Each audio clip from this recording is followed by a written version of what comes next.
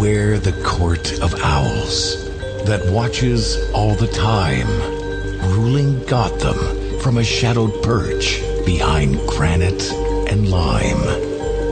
They watch you at your hearth. They watch you in your bed. Speak not a whispered word about them, or they'll send a talon for your head.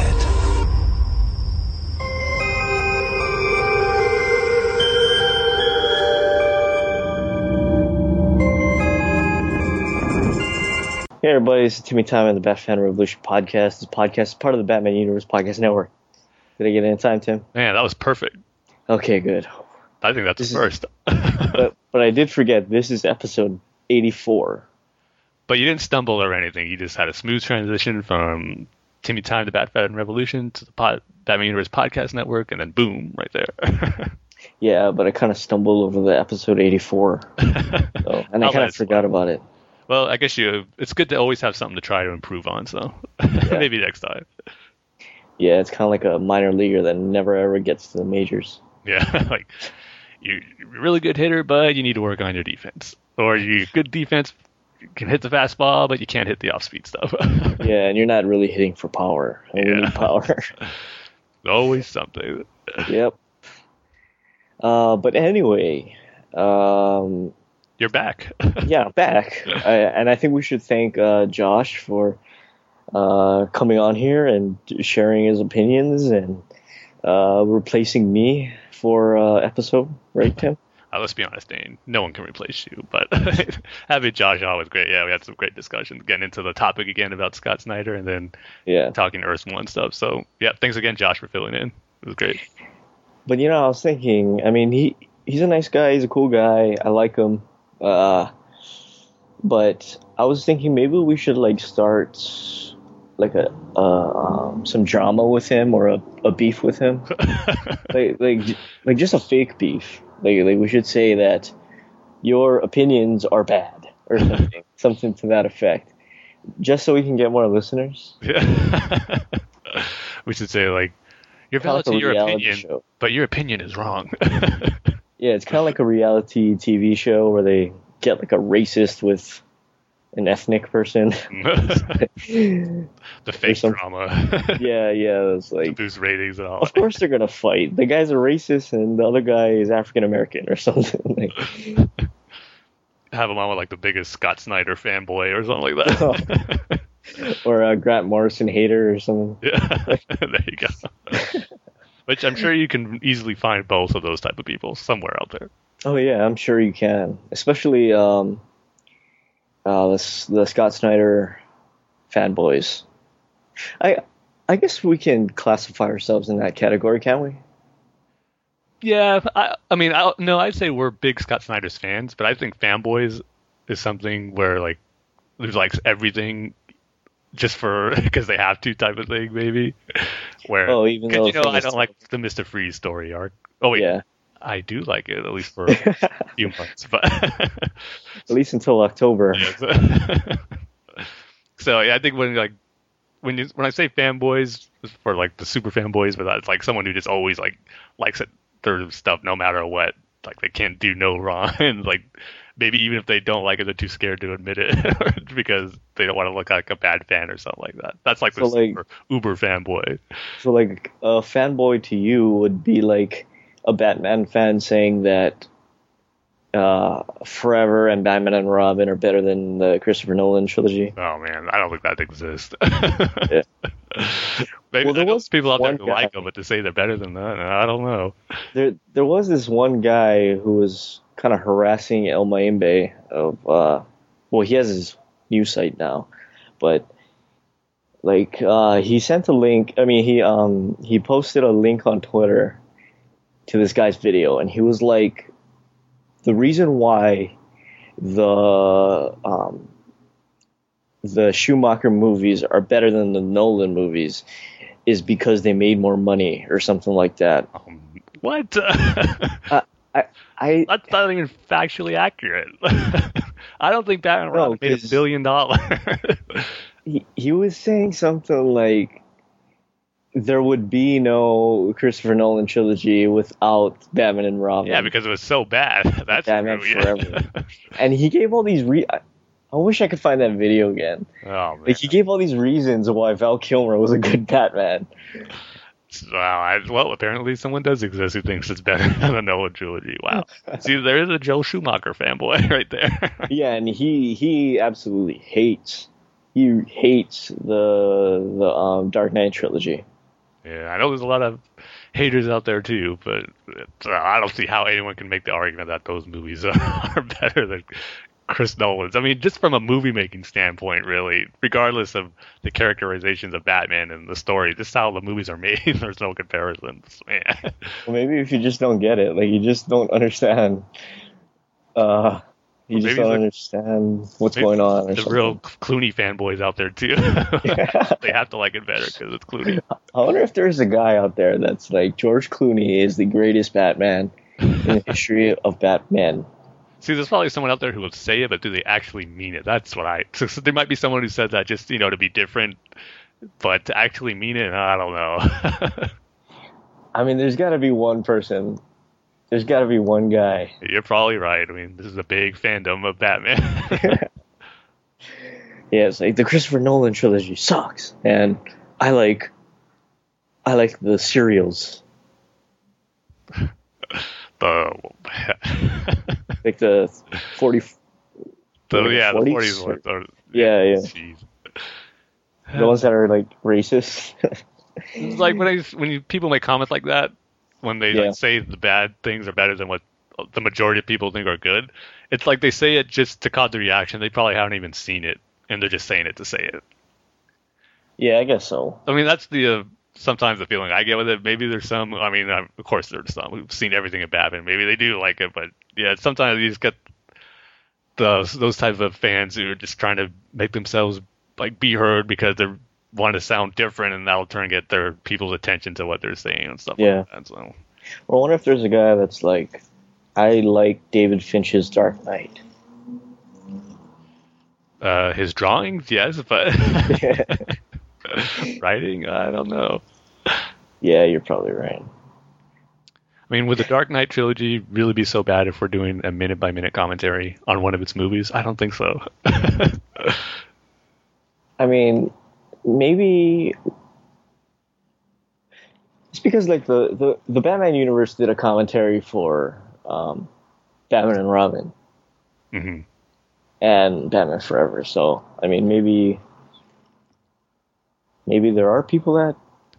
Well, no, that's the kind of thing. Do commentaries but don't like the movie. Yeah, I mean, it's fun to do it too. I mean, when you're doing commentaries for the movies, it'd be kind of silly to leave out the two worst ones just because you don't like them. It's like you got to do them anyway. Heck, we even tried to do it a while ago. That was bad. Oh, that Forever one was. Yeah, it was hard to sit through. I totally forgot how boring that was. Yeah, it's because they're trying so hard to insert some seriousness in that movie, but it's just not working out. Like I remember, like kind of like the final sequence where Batman goes to the island and Two-Face and you might as well call him the Joker because that's exactly like Two-Face and Riddler on the island, and it's like that whole scene. It's like it just drags on, and this is after hours of Stalker Batman. Yeah. Creepily like smiling because Chase Meridian likes him. The greatest Batman image ever. I mean, but the chemistry between Nicole Kidman and Val Kilmer was just perfect, wasn't it? Yeah, it's like an uncooked. It's what I imagine an uncooked Filet-O-Fish patty would taste like. That's what I think. Oh man, that's how much chemistry they have. As an uncooked Filet-O-Fish patty. Yep. That sounds like something that you would see in a negative review. Yeah. Well, Julie Madison wasn't that much better. I mean, she was barely in that movie. I know, it's forgettable more than anything. It's like she only has that one scene, right? Yeah, or like that dinner scene. She asked him to marry her or something like that. Yeah. It's like all awkward after that. Okay, you don't even need to be in the movie anymore. I don't think there's going to be an action figure of you, so we just need one scene. I don't think they're gonna make any Julie Madison Barbie dolls. Yeah. So, yeah, we got to cut all the rest of your scenes, and you're only gonna have this one. So, because that's what was in your contract. Oh man. She probably thought, yes, I'm going to be in the next Batman movie. It's going to be so big and huge. What's the name of that actress? Was it Elle McPherson? Yeah, Elle McPherson. Yeah, okay. Yeah. Why was she in that movie? You got to have some Love interest? relationship in the movie, I guess. I guess Yeah, fighting over Poison Ivy wasn't cutting it between Dick and Bruce. I guess so. Or, I mean, to tone down the gay stereotypes, I think. I mean, yeah, I think that's why they put that in there. Just so they wouldn't be like, oh, Batman and Robin are gay. Yeah, because those costumes were not helping. Yeah. Especially the silver ones. Oh, gosh. Ugh. But, Yeah, we need to get that bad taste out of our mouth. yeah, let's get to the good one. Let's Yeah. get to Dark Knight Rises commentary, minute-by-minute commentary thing. So this episode, we're going from minute 38 to 39, so just queue up your Batman media, your Dark Knight Rises media, like your beta tape, your VHS tape, your projector, film projector. Take out your Batman and Robin copy that you're watching and pop in Dark Knight Rises. Yeah, because you think that that's the superior movie for some reason. Just because you want to be cool to all your friends. Oh man, that's not the best way to try to be cool, but I guess you can try whatever you want. Yeah, you can try. I mean, there's nothing saying you can't, but I guess you might want to try something else. Yeah. Like a minute-by-minute commentary, which we're going to start in 3, 2, 1, hit play, Tim. I mean, come on, what's cooler than doing a minute-by-minute commentary? I'd like to hear it. Yeah, I mean, it just proves how big of Bat fans we are. I did like seeing this whole underground bunker full of tumblers. Yeah, it's great to see Bruce and Lucius back together. This got played in a lot of TV spots too, I remember. Yeah. Yes, Mr. Wayne comes in black. I don't know, we're seeing a bit of the Bat, but I don't know if we'll get the full reveal of it. Oh, come on. We're seeing its blasters right now. You're just flirting with us. You're teasing us. Still wish they just would have went with the Batwing as the name. I mean, it's that hard to add the extra word in there. Yeah. Well, you can kind of see it. Now, he mentions the autopilot here. When you were watching it for the first time, did you think that was going to come into play as the minute's over at the end of the movie? Did you realize then that that's going to be Bruce's out? Not that first time, but the second time. Mm. It's like, oh, so Mr. Wayne, how's that autopilot? It's like, you still haven't fixed it or something like that. You see, maybe I was just so engrossed in the movie, or I'm just dumb to not realize it, but it didn't click to me until like the very end. Even when the plane exploded, I was just too busy wondering, oh man, did he actually kill Batman? Is he actually dead? To pretty much go back and think about the autopilot. But when you go back and watch it for the second time, you kind of see how obvious it is of the point they're trying to make to keep reminding you that it's there. But I don't know. I guess I was just too oblivious to it. Or like I said, I'd like to think I was just so engrossed with the movie that I didn't pay attention or notice that I was going to come back to play later. Yeah, well, you see, I didn't notice that that end part where Lucius asked those technician guys, who did the last patch okay. in the... Yeah, all I heard was Bruce Wayne. Mm. And I was like, oh, okay. See, that's He's where I alive finally then. picked up on it, yeah. Yeah. That's where I got my smile back. Like everyone else at the end of the movie, yes, he's alive. But, keeping with the theme of these movies, especially the Dark Knight trilogy, I have to read this review of Legends of the Night that its director Oh, yes. posted. You did tweet that out. That was funny. Which is quite possibly, like I said in the tweet, it's quite simply the greatest review for anything. And if you don't remember what Legends of the Night is, it's a documentary that has nothing to do with the Dark Knight trilogy whatsoever. Right? It's a great documentary. Yeah, right? it's about fans and just how Batman's impacted like different peoples and different communities. So yeah, nothing to do about the movies. All right, so this review, the title of this review is No Action. Worst of the Dark Knight trilogy. I mean, seriously, it's all about people who want to be Batman, and the real Batman appear for short amounts of time, not punching anything. Heck, you can see him chatting with the Joker. This movie lacked everything Batman. It's got a 1 star, huh? Yeah, it's a 1 star. Wow, man. See, like, right now I'm thinking, can that actually be real? Is that actually someone who thought it was supposed to be a real Batman movie? Not yeah, and I mean, no offense to this person, but can you really be that clueless? Can you be that clueless? Yeah, like part of me thinks that has to be a joke, but maybe if it was a joke, you'd still give it like a higher rating and as far as stars go. So since it's 1, it's like he was really disappointed. Like,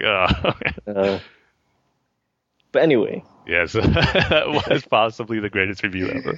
Yes, it was. Tim, why don't you talk about our featured topic for this episode? Will do. Yes, the feature topic is going to be why I personally think the Court of Owls need to be the main villains of the next solo Batman movie. Now, I pretty much had Court of Owls on the brain for a while, ever since I saw the Batman vs. Robin animated movie, which I haven't really had a chance to talk about, but I really liked it. I mean, I think it's one of the better standalone Batman animated movies. It wasn't like pitched like perfect panel by panel, word for word adaptation of the Court of Owls, and I actually wasn't expecting that. I was curious, like, how much is it going to be adapted from Scott Snyder's story? And it had actually more than I thought it would. I mean, it had like the flashback with Bruce Wayne thinking that they were responsible for his parents' murder. I wasn't expecting to see that, and that was handled great. And then they didn't go full-blown crazy like the comics with Batman in the labyrinth of the Court of Owls where he gets drugged. But they do have that sequence in there, and then they add some other cool stuff that was really, really cool to see. And just seeing the court out of the comics and into animation, it was just really cool, and they worked really well. So, and then after seeing the movie, a few weeks later, I watched some of the special features on there that had like documentaries as far as Scott Snyder and Greg Capullo, how they came up with the idea and how the Court of Owls, how they're pretty much a big staple in the Batman Rogues Gallery now. And then as I was watching, I was thinking, as they talked about what makes them work, like, you know what? I think they really need to be the next villain in the first solo Ben Affleck movie. And I think there's a couple of reasons why I think it would be perfect. First off, Batman has a big Rogues Gallery, we all know that. And it's always wondering, like, who are they going to use? When they start a reboot, like, everyone wants to see the big villains again. And I know we've talked about this a lot. Like, we want to see more of the lesser known villains, that at least to the like general audience, and some of the more fantastical villains like Man-Bat and Clayface. But if they really want to do something truly different just with the villains and just from a story standpoint, I think they got to go with the Court of Owls. I mean, it'll set this Ben Affleck era of Batman totally different from the Nolan movies if they go this route, because it's be something we've never seen before in a Batman story other than what we got in the comics. Because this Batman, as we know, and how I think it'll work really well, is that this is an established Batman. He's been around for a while. And I think we're going to kind of see probably like a cocky attitude to him in Batman v Superman, kind of like we see in the comics where he thinks he knows everything, especially probably will be some of the arguments he has with Superman and maybe in Justice League with the other heroes, where he knows crime fighting, he knows the city like inside out. And if we get that established in, like I said, Batman v Superman, even Suicide Squad and Justice League, I think this would be a perfect next step if he gets a solo movie after that, because as we all know, the main story of Court of Owls was showing how this secret organization existed without Batman knowing, and just what trouble they caused for him. And just to kind of see what we saw in the comics, like Batman respond to that, how he really got messed up and just almost humbled in a way, realizing like, I do not know like the city as well as I used to. And then just the psychological aspect that we can get in the Batman movie that I don't necessarily think we've gotten psychological aspects in the Nolan movies, but different ways of that. But I think having Batman shown like really be humbled, where these villains are pretty much taking him down a ride he was not expecting to go through. Like you said, if they get good adaptions of like the whole labyrinth sequence in there, I mean, that'll be amazing to see on screen. And just like I said, the psychological threat they'll pose to him as a villain, it would just be big. I just get excited just thinking about it. Just the perfect like new villain to bring into this new era of Batman movies, because I think it really needs to set itself apart. And I've seen there's probably people out there who would think, oh, they're too new. Actually, Mark sent a reply to my tweet when I said that, saying he thinks they're not established just yet. But I think that would help make it work good, because the audience won't be too familiar with them, but Batman won't be too familiar with them either. So it's kind of like the audience will get established with those characters as Batman is, and just seeing how big of a threat they will be. And just also, too, from a visual standpoint, I mean, how cool would it be to see members of the Court of Owls on screen there? And then also, too, the Talons. That's another thing I think it'll be perfect, too. For those wanting great action sequences, seeing Batman in really cool choreographed fight sequences against the Talon would be awesome. I mean, the Nolan movies, the Bane fight's awesome, but I really want to see in this next era Batman movie, see Batman's martial arts skills shown off. I mean, I think of Captain America: The Winter Soldier, those fight sequences that Cap did. That's like, I want to see Batman do that. Some of those fight choreographies were awesome. And just to see him go against the Talons would look cool visually, and just a perfect opportunity for him to show off his martial arts skill, which is I'm dying to see in a Batman movie. So you got those two things. And then another thing I think would be really good, too, for those who are maybe want to see more villains in here, too. I mean, there's ways to put, like, sprinkle in like a Killer Croc or a Clayface for like a scene or two, like an opening sequence. But here's the thing, if you really want to adapt the comic story, how cool would it be for the movie to begin and then we get that sequence in Arkham where you got all those villains in there, with Batman and Joker / Dick Grayson taking them on? I mean, how cool would we get Jared Leto in for like one sequence there? They're fighting alongside each other, then it's revealed to be that it's Dick Grayson, who hopefully is in this universe. We don't know just yet, but yeah, I just think it hit all the right beats if it's done properly. The groundwork is laid out in the comics for them to do a successful story, and I just think it would be something so unique and different for a Batman movie that audience won't expect, and I think it'll blow a lot of people away. For cool action sequences, a great stories that'll show that Batman is always not like one step ahead of everyone. I mean, like, we kind of got that a little bit with the Dark Knight and the Joker, but to see, like, the Court of Owls did it to him mentally and physically. I mean, they really messed him up in those stories. So if we get stuff like that, it's just going to be awesome. So I know I rambled on a little bit here about why I think it'd be the perfect move for this standalone Batman movie, if we get one even. But I don't know. What do you think, Dane? Do you think that Meg's saying going a little too far, saying they'd be perfect, or what do you think about the whole idea? Well, you said it. Just to have somebody new, something new, not the same old villains, not Penguin. So please no. Not Penguin or Mr. Freeze or. Are you talking about an animated movie, or are you talking about a live action movie? No, yeah, live action. Like I said, Ben Affleck. Oh, live action. Yeah. Oh, yeah, so just something new. So, and I think maybe something new for the. No, because Bane kind of had his cult going too. So. Yeah. No, it's like a whole, but yeah. But this would be a different type, because they were like almost like terrorists as far as in Dark Knight Rises. Yeah. There's like a secret society type thing where they have their assassins, but the majority of the group, like, they don't do their own dirty work. Like, they're behind the scenes a lot, and like they just send a few talents out. Yeah, I guess it'd work. Yeah, I mean, just have something new in the Batman movies, whether they be live action or animated.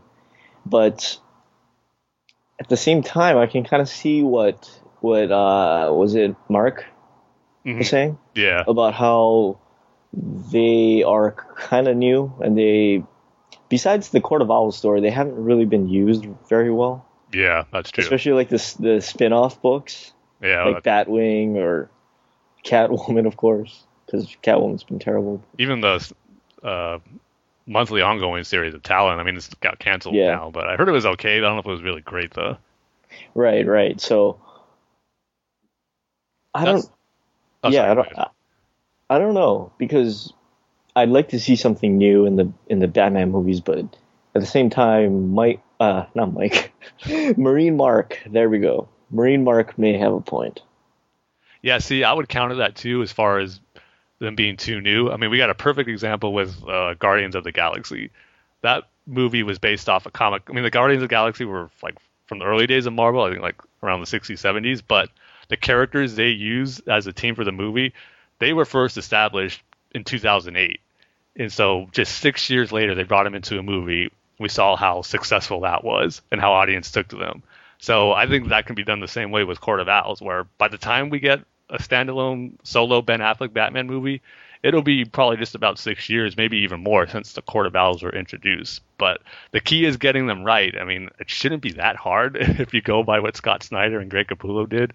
I mean, just that whole series can make for such a great movie. I just like the idea because if this was like a new Batman in this DC movie universe, I don't think it'd work that well. I mean, he has to be established a little bit because, like I was saying, since Ben Affleck is going to be experienced as Batman for a few years, it's looking like, and to kind of be like have this cocky attitude, but then see him like be brought to his knees in a way against these villains, and like be humbled and like this almost get defeated by something he did not expect happening. I think it's going to be really cool to see, and something that'll be different than what we have seen with him in Batman v Superman and in Justice League. But yeah, potential's there. I mean, I kind of psyched myself up to this idea so much where it might be a little disappointed if they go with kind of the traditional villains for a solo Ben Affleck Batman movie.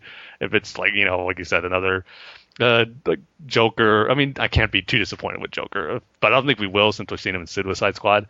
But if we get like the Two-Face or Bane again, I mean, that'd be a little redundant. So if they're going to use some of Batman's familiar rogues who've been established already, like I said, we'd want to see Mr. Freeze, Clayface, Man-Bat, those type. But right now I'm just getting my mind all psyched up where it's like the Court of Owls would just be perfect. I mean, if they just use them first, I mean, they can only really just use them once. They don't need to have them linger on in any sequels or anything. Just tell one good stories with them as the main threat, and then it could even be something that'll change Batman's character afterwards. Who knows? And they can use that as a way to if they want to do something different with him later on, and just how he interacts with maybe the other Justice League members in Justice League Part 2 or something. I don't know, but there's just so many great opportunities there from a story level, from an action level. I mean, you can have awesome sequences with him fighting one-on-one with the Talons, and then for the climactic battle at the end, where they all go through the Batcave and he has to get in that big mech suit. That was an awesome moment in the animated movie. They did a good job adapting that, but seeing that in live action would be awesome. But I will bring this up too. I mean, Mark mentioned this too in his tweet, how he doesn't think they should do the whole Lincoln March thing, which I agree with. If they're going to do this in a movie, don't bring that in there. You can like introduce a new character as someone who will end up being like the main Talon who Batman has to fight at the end or something, or establish a few new characters that have a red herring where you try to mislead the audience thinking he's the bad guy, but he's not. Something like that. But if you want to name him Lincoln March, that's fine, but don't go the whole Thomas Wayne Jr. thing and he's Bruce's brother. That would just add too much to it. I mean, the Court of Owls story stood fine on its own without having that in there. So, but what if they do an 89 kind of thing where it was like you saw Harvey Dent, but he wasn't Two-Face yet? Would you think having him as a Talon or just have like as a red herring type thing? Yeah, just a red herring kind of thing where like fans would know that Lincoln March is Bruce's brother and like one of the Talons. Mm-hmm. Yeah, I mean they could go that way, but I prefer if they just leave the whole Bruce has a brother thing. Like open too many cans of worms. I think it might not sit well with a lot of people. Like I think general audiences too. It might cause more confusion, I would think. But right. Yeah, but you got to have someone who's more like. I mean, I wouldn't mind it if we don't get a villain with that's face is covered with an owl mask or a Talon mask. I think that'd be fine. But they usually like to put a face on a villain at least at some point in the movie. So they'd probably have to introduce some new character to kind of be like the head of the court or the main Talon he has to fight at the end. Because they did something like that in the animated movie, but you kind of knew it right off the bat when that character was introduced. It's like, oh, that character is going to end up being the big bad guy. So they didn't do a good job of keeping it a secret or a surprise. So if they are going to go that route, they would need to, like I said, establish a few new characters so where one's a red herring and one's the actual villain. But yeah, I don't know. I would really like to see it because we see it said so much now where the Court of Owls is really they already established themselves as one of the great Batman villains, at least in my opinion, and I know a few others. I'm sure there's some who don't think so, but I think they're on that level where they could make for this a really, really cool Batman movie, as we saw with the comics and in the animated movie. And I figure, why not live action? Why not put it on the biggest stage so the whole world can get to see like how great of an idea the Court of Owls really is? You're sounding like a fanboy now, Tim. You're probably right. Call me a Court of Owls fanboy. Yep. Even though I did not like the ending, so I'm not totally gushing, but Yeah, well, neither did I, so I guess we're... That's why they should leave Lincoln March out of it. So is that it, Tim? Yeah, I think I laid my points out why I think it'd work and be so. Jeez, that was like a... It was almost like you're the studio and I'm pitching it to you. So, Dane, do I have a project? Do I have the go-ahead to direct this movie? No, you do not. And I can't take it to another studio because Warner Brothers owns it all. But yeah, anyway, we got just a couple of news things. We got a bunch of Suicide Squad images from the set. It's just like the gift that keeps on giving. I know, it's like they don't even care who sees what. David Ayer, I don't know if you saw his tweet like a few days ago saying like the outdoors filming is done, so like everything's going to be like shooting on set now, and he goes, "Don't worry, we still have plenty of surprises left for this movie." Yeah, we get to see Batman on top of Joker's Lamborghini, and a bunch of other stuff, right? Yeah. Oh, and that lance thing, or the kryptonite. What is it called? The kryptonite spear or gun? See, I didn't see that. You didn't see that? That's something that just happened a few days ago, or today even. Oh no, sorry. That was in the trailer, and somebody said that it was Batman's weapon against Superman. Oh, okay. Yeah, like yeah. That's what he's going to use to fight him. Yeah, a kryptonite spear or a spear gun, or I don't know, something like that. Yeah, but man, these photos, man, this is some of the best shots we've got of that bat suit, and I just love it more and more every time I see it. I mean, it's perfect. And in these photos of him on Joker's Lamborghini, obviously his cape's going to be CGI on there. But man, it's the same thing with Superman. Exactly. Yeah. Yeah. And even some of the set videos that fans got to film with this sequence, it just looks so cool. You see the Joker's car, him and Harley are in it, which is, like I said last episode, just cool to see those two characters in live action for the first time. And then you throw Batman in there. Yeah, and we got a bunch of pictures of Harley, of Margot Robbie as Harley. Yeah, like both in makeup and just as Harleen Quinzel it looks like too. Yeah, on the motorcycle. Yep. Yeah. Man, I just can't wait to see the sequence because if you think about it, we really haven't seen in a Batman movie anyway, a live action, where Batman, he has chase sequences, but where he actually jumps on the top of a car and try to get like the driver or the passenger out of it. And we've seen that a lot in comics and animated movies, but in live action, I think that's going to be so cool, especially that it's the Joker. I mean, we'll see if he ends up catching him or if he escapes, but just to see him like on top of the car trying to get him out, I can't wait to see this sequence. Yeah. I don't know. Do you think it's going to be a flashback, or is something that's going to happen actually in the Suicide Squad? Yeah, you see, I don't know. It's like maybe I'm just confusing myself because, like, I'm thinking Justice League. Batman's going to be busy with the Justice League. So how is he going to come back to Gotham or wherever this takes place and deal with the Joker? Yeah, to me, I don't think, even if that is the way it goes, I won't have a hard time dealing with that because that's what Batman always does. Maybe he'll throw like the part-timer card when they establish their team like he did in the animated series. But I'm just thinking, I don't know. I think it was going to be a flashback, at least some of the Joker Harley stuff we got where she wasn't in her makeup. But, I mean, you see both of them clearly in their makeup here. So, yeah. I don't know. Some people are worried that we're getting too many images and the movie's being spoiled, but we really don't know what's going on in these images, like the context of it all. So they're still pictures. Exactly. So, I mean, it's kind of hard to tell what they're doing. I mean, yeah, you see Batman on top of the Joker's car, but what is he doing up there? How did he get up there? And is he trying to stop the Joker? Yeah. So, I mean, I don't know. But another big piece of news these past 2 weeks is that the Aquaman movie has got a director now, James Wan, who did Furious 7 and The Conjuring and those Saw movies. It's a horror director doing Aquaman. I mean, it's kind of weird, but I guess he's good. I mean, but I was just going to say, he obviously proved he can do action stuff with Furious 7. I haven't seen it, but people I know who like those movies, and Yeah. on Twitter and stuff, everyone said it was really good.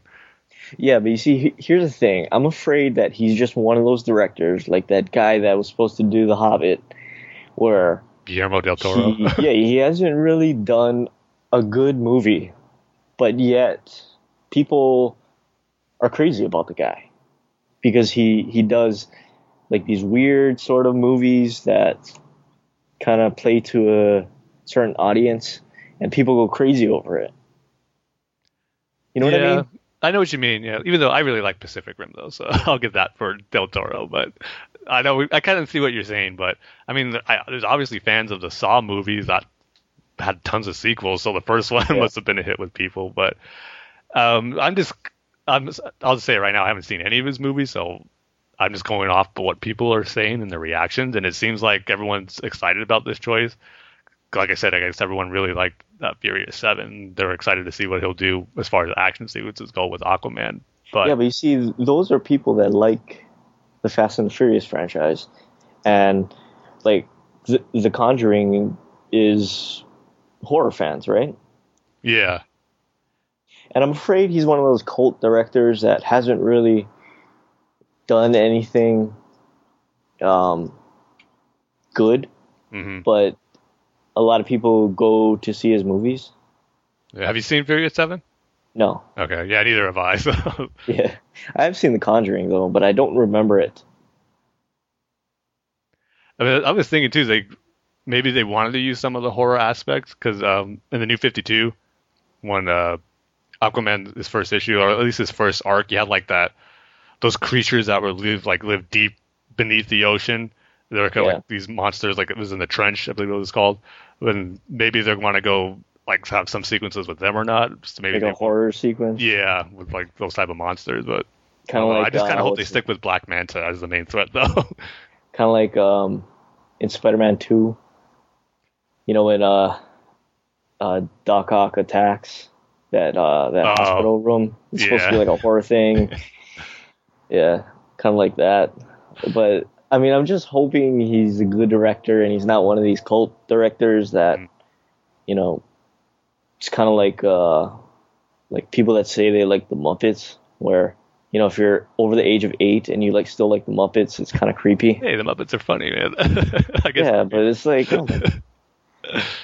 it's for kids and it's kind of creepy. It's kind of like living with your parents, you know, when you're 25 years old. It's like, I don't know, it's weird, but I don't know. I'm just hoping that he's not one of these kind of directors that he's only popular because he plays to a certain audience, and he's not technically the best director, you know? Yeah, well, we'll see. I just hope they kind of let their directors like bring their own style to all these movies, and they're just not necessarily like have to have the same tone that Zack Snyder is doing, so all the DC movies you can tell are connected. But just you know, bring your own style. They can still be connected, but have it be like your own. Like leave your own stamp on it. Or it's kind of like this. James Wan kind of reminds me of that guy who did District 9. District 9 was a good movie, but Elysium wasn't that good, and I didn't like that Chappie movie got terrible reviews. But yeah, people went to see it. And because they're a fan of the director, because he plays to this certain kind of audience that likes this AI sort of futuristic thing. You know what, the one problem I have with him, I think his name is Neil Blomkamp, I believe. Oh yeah. Yeah, I love District 9. I thought that was great. But it's like my thing with him is all his movies have that same style, like post-apocalyptic, like wasteland type. Yeah, everything's very bright. Yeah. Like try to do something different. But I don't know. I'm just happy the DC movie universe is moving forward slowly but surely. I mean, Wonder Woman has a director, now Aquaman. So yeah, don't get me wrong. I'm glad Aquaman has a director, and you know they're going in the right direction. You know. Yeah. So basically, my thing, if people I saw who I kind of trust are excited about it, then I guess I'm excited since I can't speak from experience from seeing his movie. So I'll just go with the majority of people think. So you just go with other people think. You don't have your own opinion. Yeah, you really can't have one. Yeah, so hopefully they'll be right. Oh, if that's the case, then Tim, you know what I've heard from a lot of people? I've heard that the A's are the best baseball team in Major League Baseball. Well, those people are delusional when you just look at the records. Yes, the worst record in Major League Baseball. Is it the worst? Yeah, it's like Maybe it's the worst there. in the AL, but is it the worst in the whole league? I mean, the Marlins have to have a crappier record. Yeah, I know they're 10 games under. Yeah. Yeah, I think the A's are like 7, 8. Okay, so they're not technically the worst in baseball. Yeah, but they're pretty bad. Yeah. Well, not when they play the Yankees. They show that they can actually beat someone. Yeah, and sweeping the Tigers, which is really, really nice. If only the A's could beat the Tigers. If only the A's could beat the Tigers in the playoffs. Yeah. This one little bit of redemption here, or is it like, nah, it doesn't make up for the past 2 years? Doesn't really make up for it because, I mean, 2 years in a row, Tim. 2 years in a row they lost. Yeah, it's true. At least they didn't lose in 4. Because that would have been embarrassing. Yeah. At least they pushed it to a game 5. Yeah. Or, sorry, 3. 3, sorry. That would have been worse, yes. So, yeah, I guess that's it, right? Yeah. That's all the big news story in the Batman/DC universe for this past 2 weeks. All right, so we can move on to my favorite part of the podcast, which is a conversation with Alex / listener feedback. So this episode is only going to be a conversation with Alex because Alex is the only one that emailed us. It's like the old days. Yep. So Alex is like our, what is he like? He's like our minor league team. It's like there's always something there. Like whenever we need him, yeah, whenever he'll be there to help us out. Yeah, and I guess Mike and Mark are kind of like Albert Pujols. A big contract, star player, but he shouldn't have gotten that contract, and he's almost 40. I bet they wish they were Albert Pujols without money. Should they love to have $275 million in their pocket? Is that how much his contract was worth? Yeah, I think just a little bit under 3. $270 million over 10 years for a 32-year-old. And they're already regretting it 3 years in. Yep. Well, it's kind of like Alex Rodriguez. Yeah. Hey, at least he's big producing contract. this year. Big contract, and he didn't play at all last year because he got suspended. Which was actually a blessing, so it worked out. We have to deal with him. But he's doing good this year, so I can't really complain about his production. We're kind of like Derek Jeter. Should have retired like 5 years ago, but he's still going on and on for no reason. His career ended perfectly. It's kind of like Michael. He's like Michael Jordan. It's like he should have just finished his career and just lived off his mones for the rest of what he's doing now, he ended his career perfectly. I don't see how he did. He held on for too long. No, yes, his numbers went down and his defense went down, but it wasn't like he was a totally unproductive player. I mean, come on, his final at bat at Yankee Stadium was a game-winning hit. I mean, how cool was that? That's because he got lucky, Tim. Oh, yeah. I mean, he was on the decline for at least, at that point, I'd say 5 years. No. Yeah. 2 at 2008. 2008, he should have retired. He had a really good bounce back. I think it was 2012, and then he got hurt. That's what did it. Tore up his ankle, and then the next 2 years he was trying to come back from that, and he never fully did. I'm just saying, 2008, 2009, he should have retired. Hey, he got his ring in 2009, so he figured, hey, I could maybe get a few more, and he almost did. Yeah, he almost did. It's kind of like Michael Jordan going to the Washington Wizards. or the Chicago White Sox. Yeah, the White Sox. Hey, he was a decent hitter. I mean, people give him a lot of crap, especially for a complete amateur that has no experience playing baseball. Yeah, I'll give him that, but I wouldn't call him a decent hitter. Well, he was barely above average. I mean, above the Mendoza line. Below average. But yeah, 5 rings. He got multiple All-Star appearances, tons and tons of money, to say the least. The only thing missing from his career was an MVP. So I'd say all in all, it was a successful career from start to finish. Yeah, you're right. It was a successful career, but he should have just ended it earlier. I said from start to finish. Yeah, he should have ended it earlier. Because you don't want to turn into Michael Jordan where you make a comeback and it just is not working. But he didn't make a comeback, though. He was always there. Yeah, but he got hurt. But he still had to fulfill his contract. Yeah, but he was out for a long time. And, I guess, but... Can't believe I had to defend Jeter's career. Or he's like Mark Mulder. Just give it up already. Wow. You're an old man already.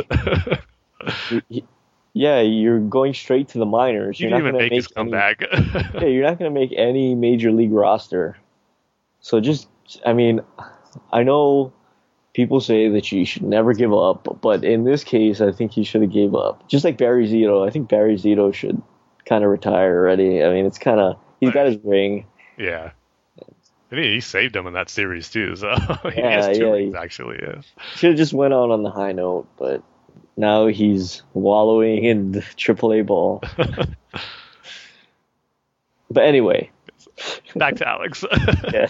How do we even get on I know, I'm trying to think. Oh, because you compared him to our minor league team. Oh, okay. But yeah, Alex sent us an email. He says, "Hey, Bat Fans Without a Cause and a pair of pants." It could be our next name next year. Yes. So he says, "Great episode, fellas. I was happy to hear Josh on the podcast. Josh's defense of Bane is one of my favorite moments on the podcast. Anytime someone defends Bane is awesome by my book. I cry a little every time I see an interpretation of him outside the 90s because he's such a bloated mess, literally and figuratively." Yep. I think I might have talked about my love for Bane on this podcast before, so I'll move on. I think Josh made an interesting point about Bruce being absent so long from his book and how it ties with the fandom for the character. I agree that Bruce shouldn't die early, but I just want death to matter and for things to progress.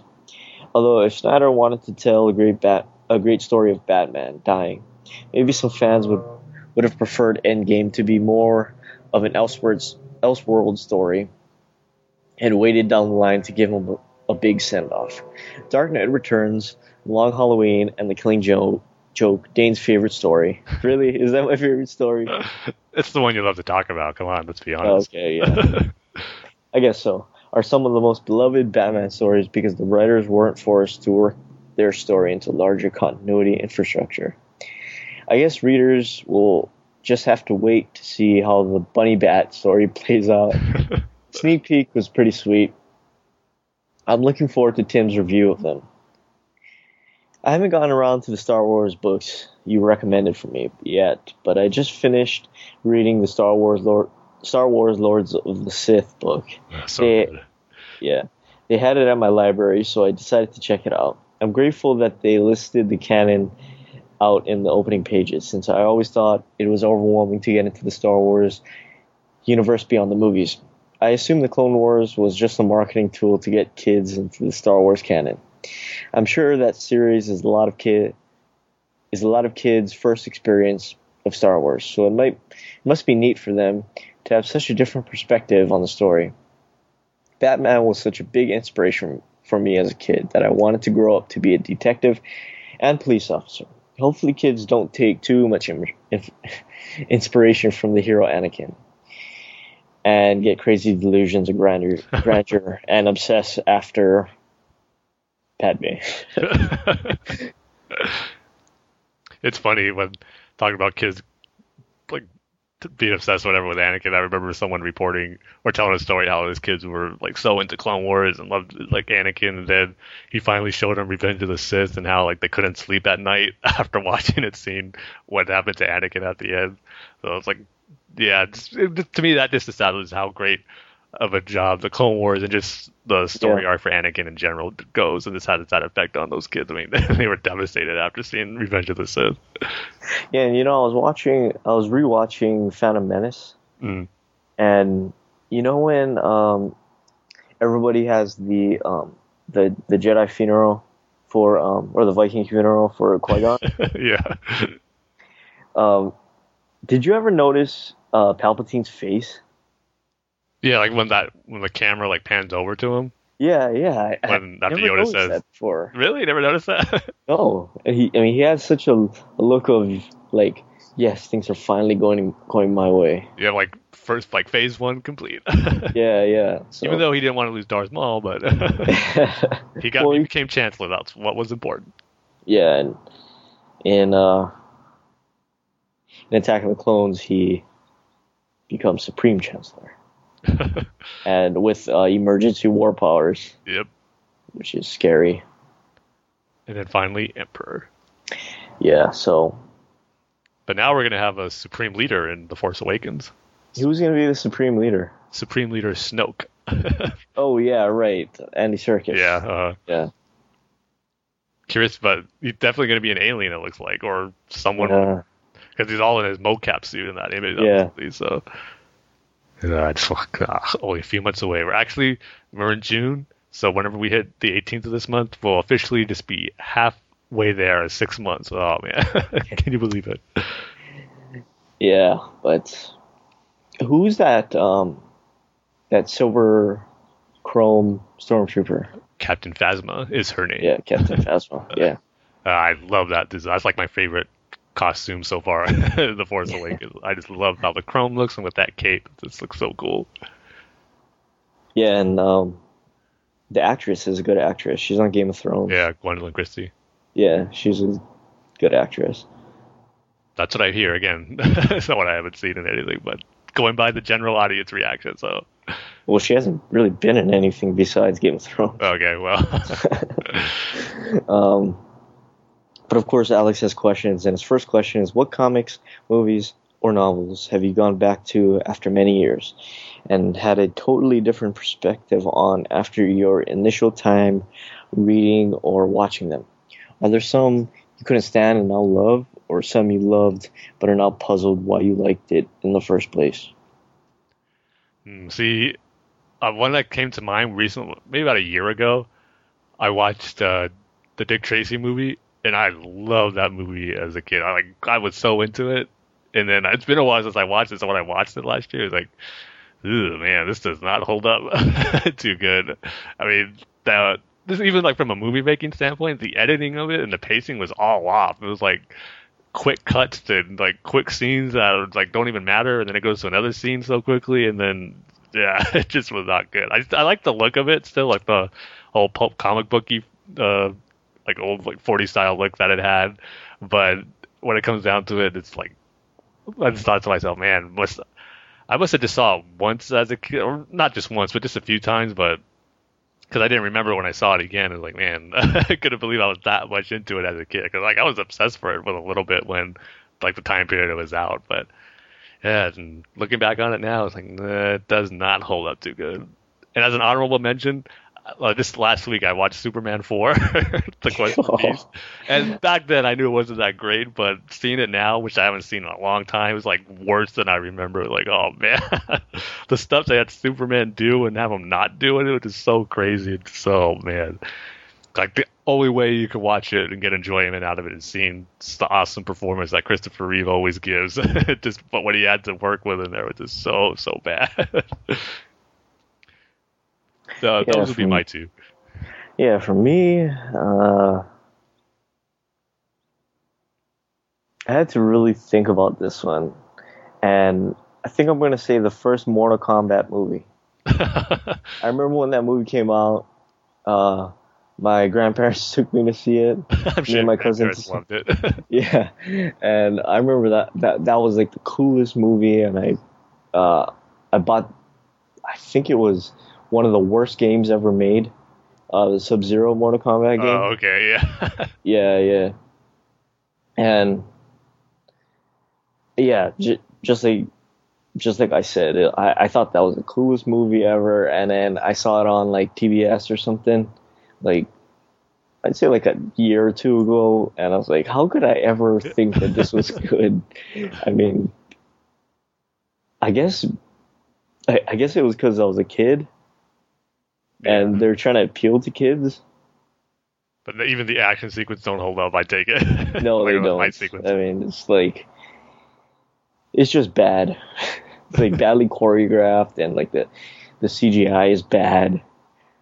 And yeah, I mean that's just a terrible movie. Though I would like to see them try Dick Tracy again. I mean, it's a cool concept. But they had like a great set of villains that at least visually look interesting to see on a movie screen. So if they could ever get it done right, I think it'd be cool to see again. Well, another movie is I was just talking about this movie, and it reminded me of how good it was, and then I rented it, and it wasn't that good. Hot Shots with Charlie Sheen. I think I saw that once and don't really remember it at all. Yeah, I remember I used to like that movie when I was a kid. Like, I always used to watch that movie, but like I watched it recently, and like the jokes just don't work. Yeah. I mean, it's just so slapstick, and it just doesn't work. But Another obvious one that we were just talking about earlier. No, Batman Forever. Yeah, Batman Forever. I mean, I really liked it as a kid. Yeah. But that's one I saw a lot. And then progressively, that one didn't have a big gap where it's like I didn't watch it for a few years, and then I went back to it and then realized it's not as good. It was like slowly, progressively, and I was like, this isn't. And it's like, man, not as good. Man, this isn't too good. Man, this is pretty bad. Oh man, like, especially as I've read more comics and like more episodes of Batman the animated series and Justice League and all that. It's like, oh man. So it's like you totally forget that you ever thought it was good. Yep. And then when you do realize that you used to think it was good, you think to yourself, how could I ever think that this was good? The only person smart at that time was my dad. I remember we were sitting in the movie theaters, and for some reason I had to switch seats with somebody, so I sat by him. I'm like, so how you like it? And he's like, you know what? This isn't really very good. I'm not liking it. I'm like, what? You're crazy. You're not a Batman fan. You're just a hater, Dad. Yeah. Like, then how right he was. So you should have just listened to your dad, Tim. I know. Always listen to your parents. Yep. Always remember, kids. That's the most important thing. Listen to your parents. But his second question is, hold on. What are the main reasons why Batman connects to so many people as opposed to so many other fictional characters? Well, Alex, I think Legends of the Night just totally answers that. Very true. Yeah. Yeah. And it's just, I think too, it's a big factor. I think that the fact that he's just a normal human being without powers, and he's doing all this through like dedication and training and skill. So I think that resonates a lot with people, because when it comes down to it, he's just a normal guy, just like you and me. As of course, like I said, with the training and all that and the dedication, but it's something that could be done if you aspire to that. So I think that is like what appeals to a lot of people too. It's like the fantasy that can be a reality if you really try and really wanted to. It's like it is possible for there to be a Batman. Yeah, if you really, really, really, really try hard. Yeah. Maybe the Batwing and like bat boats and might be a little more hard to pull off, but you could probably get a Batmobile out there. Well, all right, that's our listener feedback / conversation with Alex for this episode, and now we can move on to our comic book reviews. That's it, right, Tim? Mm-hmm. All right. So for this episode, it's only going to be one. It's going to be Batman Beyond #1. And Tim has some very strong feelings about this. Yes, I do. Okay. So first off, I got to think of a good rating scale. Yeah, that's right. Well, first off, I should say I read this one. Oh, you did read it? Yeah, I read it. Okay, awesome. But I'm so curious to hear what you think, because you're such the diehard fan. Yep. But your rating scale for this episode is going to be the amount or years that passed that Derek Jeter should have gotten out. Yeah. I was thinking something along the lines of Jeter too, but okay, we'll go with that. Okay. Batman Beyond #1. So I don't need to say how big of a fan I am of Batman Beyond. So first, let me just say I'm so glad we're back to normal monthly comics now, and the convergence is over. I pretty much didn't get any DC books for like the past 2 months. It's so glad to be back. I mean, they're launching their whole new DCU initiative, and status quo changes left and right, and the continuities are out there for writers to play with. So I think the continuity is a mess now after Convergence, but for the most part, I'm just glad I could go back to getting some normal books. But Batman Beyond, I'll just say right off the bat, I was disappointed with this issue. I really did not care for it. And I think the big reason really is it's a #1 issue, and I knew going in there's going to be some connections to Future's End, which, I didn't read, don't plan on reading, heard wasn't that great. But I think to get the full enjoyment out of this, there was really like a lot of stuff mentioned in here that I was not necessarily lost on, but stuff that I felt, I probably should go back and read that. And like it would have been a lot better if I knew the Future's End story, because I just think for being a #1, it had too much references to that and didn't establish itself as its own like new beginning for a new story arc, that it just, you pretty much really needed to read Future's End to get the full scope and I think enjoyment out of this. So that was a big turnoff, and I just didn't feel like Batman Beyond to me, as far as still seeing the classic suit, which is awesome. And I'm even open to the idea of Tim being the new Batman in this era. I think that's kind of a cool twist. I want to see him kind of see what it's like to try to live up to the legacy that Terry built up, not even just Bruce, but Terry. So I was all up for that. But the issue, it starts with probably the best part of it was him taking on this Joker's game, trying to like take this cube that is protecting Gotham with this, it's called the Veil, which is like a shield that protects Gotham from Brother Eye, because apparently in Future Ends, Brother Eye is what destroyed pretty much a good portion of New York City and like that area of the country, but Gotham was able to be saved. But if that cube gets removed, then Brother Eye will get to notice it, and then it'll probably destroy it. So then the whole thing is, spoiler alert, as we said, that Terry died in Future's End, and there was a lot of reference to that where like, should I have read it to get this enjoyment? But at the same time, like, no, this is a #1. Like, I shouldn't have to if they really want to get new readers jumping on here.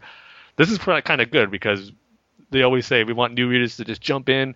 And for the most part, as being diehard comic fans, we're not necessarily new readers because we're reading old stories. But for this one in particular, I kind of felt like I'm a new reader jumping in because I did not read Future's End. And it was kind of a put off as I'm reading through this, knowing that I should have read it.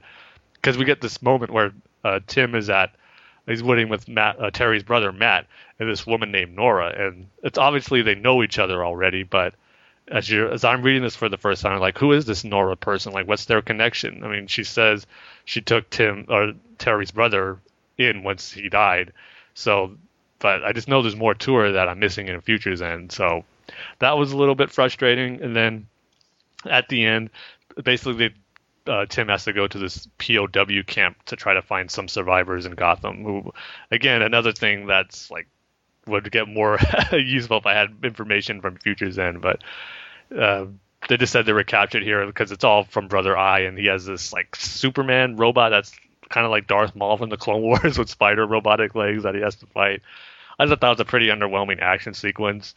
And then when Terry infiltrates this POW camp, he meets some familiar faces in Max that we know from the Batman Beyond universe, and then we get the big shock reveal at the end was that Barbara Gordon is there, and she knew him as Red Robin, and she looks a lot younger than we're used to in the animated series Batman Beyond, so that was a little different.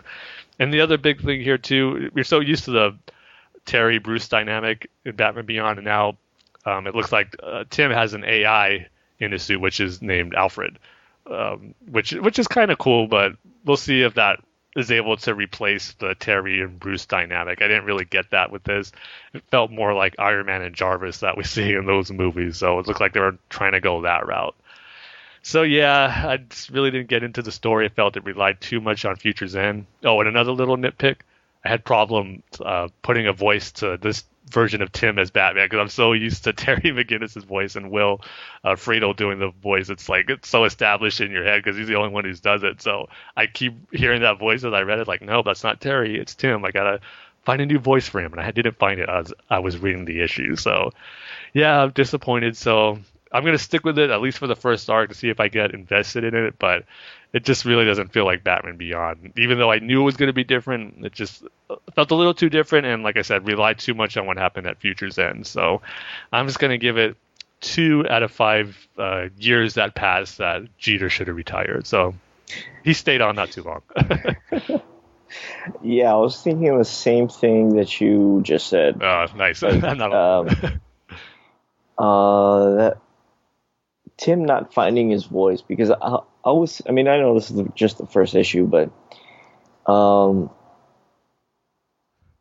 I'm thinking Terry and not Tim, and that's the problem. I mean, it was great seeing Tim, but because I haven't seen him in a Bat book for so long. Yeah. I mean, yeah, he was in Teen Titans, but that doesn't really count. So yeah, like I was thinking Terry, and then it's Tim, who, by the way, looks just like Bruce for no reason. I just thought that was weird too. He just That's looks another like thing Bruce. too. Like, I don't know, because he looks a lot older than he was in the Teen Titan books. When he jumped to the future, did he age at all? Like, did something happen with that in Futures End? Like, stuff like that where I'm not too sure on what's going on. Yeah. Well, I mean, you would know better than me. And that whole thing with Terry's brother Mhm. was kind of weird, because Oh yeah. I just didn't really. I mean, I haven't been keeping up with the book, and I don't know if that's in there before. If it's Like, the whole thing was him saying, "Oh, the suit should be mine," and all that. yeah, Yeah. like Yeah, I all thought that was odd. stuff, and the Jokers again. I have to say the Jokers, because I don't like the Jokers. I don't know why the Jokers are Terry's like Joker. I mean, I can't find one other thing that works besides A, the Jokers, and B, people that are connected to the Joker in some way.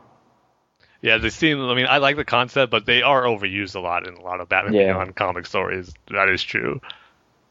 Yeah, but I mean, I think if you're not a Batman Beyond fan like you are, Tim, the story comes off all right. It's just confusing to just jump on right there. And I gotta say it, Tim. I kind of like where this story is going. Where Really? Terry, I mean, not. See there, I just did it again. Yeah. Terry, where Tim is going to go into that prison and Barbara's there. I just think that can maybe lead to something good. It's possible, yeah. Yeah. Maybe I was just so disappointed with a lot of stuff where, like I said, I just didn't get the impact I think it was going for. And I just think, I mean, this is the number one issue. Again, I'm just reiterating that, how important that should be, where, like, it makes you think that, oh, you already know what, like I said, that they expect you to know what happens in Future Ends, what happened to Terry and Tim, and at least have, like when Marvel does, I like how it has the recap page before the issue starts to get you a little caught up, but DC thinks that's lazy writing, as I'm using quotation marks with my fingers. But I don't think that's the case, or at least have like a little flashback moment that shows what happened to Terry and Tim taking on the mantle. I think it would have been cool that as we're reading this issue, and you're thinking it's Terry here, but at the end it gets revealed that it's not, and it's Tim, and that's like a big shocker. But again, they're trying to play in with Future's End, so maybe it's my fault I didn't read Future's End. I'm not getting the full aspect of the story. But at the same time, for number one, like I said, they're trying to make it so easy for new readers to jump onto. I thought they failed in that regard. Yeah, I mean, I'm not the diehard Batman Beyond fan like you are, Tim. Yeah. I did have some problems with it, especially the Tim Terry thing. And another thing too is I was kind of confused about how, like, this timeline, and trying to jump back into Terry's timeline, and Tim thinks that he is in Terry's timeline. Yeah, so I bet Future's End like cause a bunch of time paradoxes or timeline issues. Yeah, and it's what I don't like about these time travel stories, is they just get too confusing, and trying to jump into somebody's timeline and you're in the wrong timeline and everything is reversed or something. Like, Superman's a bad guy. I did like seeing Superman because A, he reminded me of Darth Maul from the Clone Wars, like you said, and B, I don't know, I just like seeing Superman getting beat up. Or not really beat up in this one, but shocked and flying off. Yeah. Which is pretty cool. So I'm probably gonna give this one. I'm gonna give this a 3 out of 5 years that Derek Jeter's career went on and on, and on and on. So even 3 is not too long. I'm just thankful that this whole continuity is not part of the animated series continuity that Kyle Higgins did in his Batman Beyond 2.0 run, because that was so good. Let's leave that alone. If this was part of that continuity, oh boy, I'd be probably having fits left and right. Probably drop the book. I probably wouldn't have picked it up. So that's why I'm really willing to give it the benefit of the doubt. It's its own separate thing. So hopefully it gets better. Yeah, hopefully. And I will keep up this time. Okay, good. So we could bounce off each other with this. Yeah. Because you're the diehard fan, and I'm kind of like the casual Batman Beyond fan. I don't have as strong feelings as you do about, exactly. about how Tim/Terry/whoever you want it to be should be. So with that, we're done with this episode. That was our only comic. Not a lot out these past 2 weeks. So that's it for us. I was tempted to pick up Batmite, but when I was getting my books, I forgot about it. I wanted to flip through it there, and when I was in my car driving, like, oh shoot, Batmite, I forgot. But did you read Wonder Woman? No. Oh. I was just wondering if it's still good, or as good as you. Wondering about Wonder Woman? That sounds funny. Yeah. 2 wonders there. Just wondering about Wonder Woman. Yeah, it's like I stopped after Brian Azzarello's run ended, and I've heard it wasn't that good. So okay, so and it's still the Finch team, so I'm sure the art looks great, but I heard him and his wife are doing it, and I just heard that it hasn't been the greatest. But Justice League, I did get Justice League. That was a big book. So setting up this whole Darkseid war. It's definitely setting up some cool stuff. I'm intrigued with it. I thought it was good. Yeah, okay. Batman didn't have much to do in it, though. I mean, because the whole thing is Darkseid has a daughter, Darkseid's daughter is like half Darkseid, but then half Amazon too, and then her and the Anti-Monitor are like establishing war against Darkseid, because that's the way the Anti-Monitor wants to rid himself of like being the destroyer of worlds, and for some reason Darkseid holds the key to that. So we'll see. What's up with all these villains having daughters, like Joker's daughter? Yeah. Riddler's daughter. That's right. Yeah. At least Darkseid's real, though. It's his biological daughter. Oh, Katrina Falcone. The Catgirl. Yeah, Catgirl. She hasn't made an appearance in the New 52, has she? Nope, and let's hope it stays that way. Unless someone does such a great job where they make her such a really good character, then but... Oh, they're really going to have to try for that. Yeah. But anyway, that's it from us. Just go over to BatmanUniverse.net. We're on Facebook at Facebook.com/BatmanUniverse. We're on Twitter, and Twitter handles at BatmanUniverse. And you can follow us on Twitter, and Tim's Twitter handle is at TimG311, and mine is at DaneSaysBanana. And our show's Twitter is at BatFans27.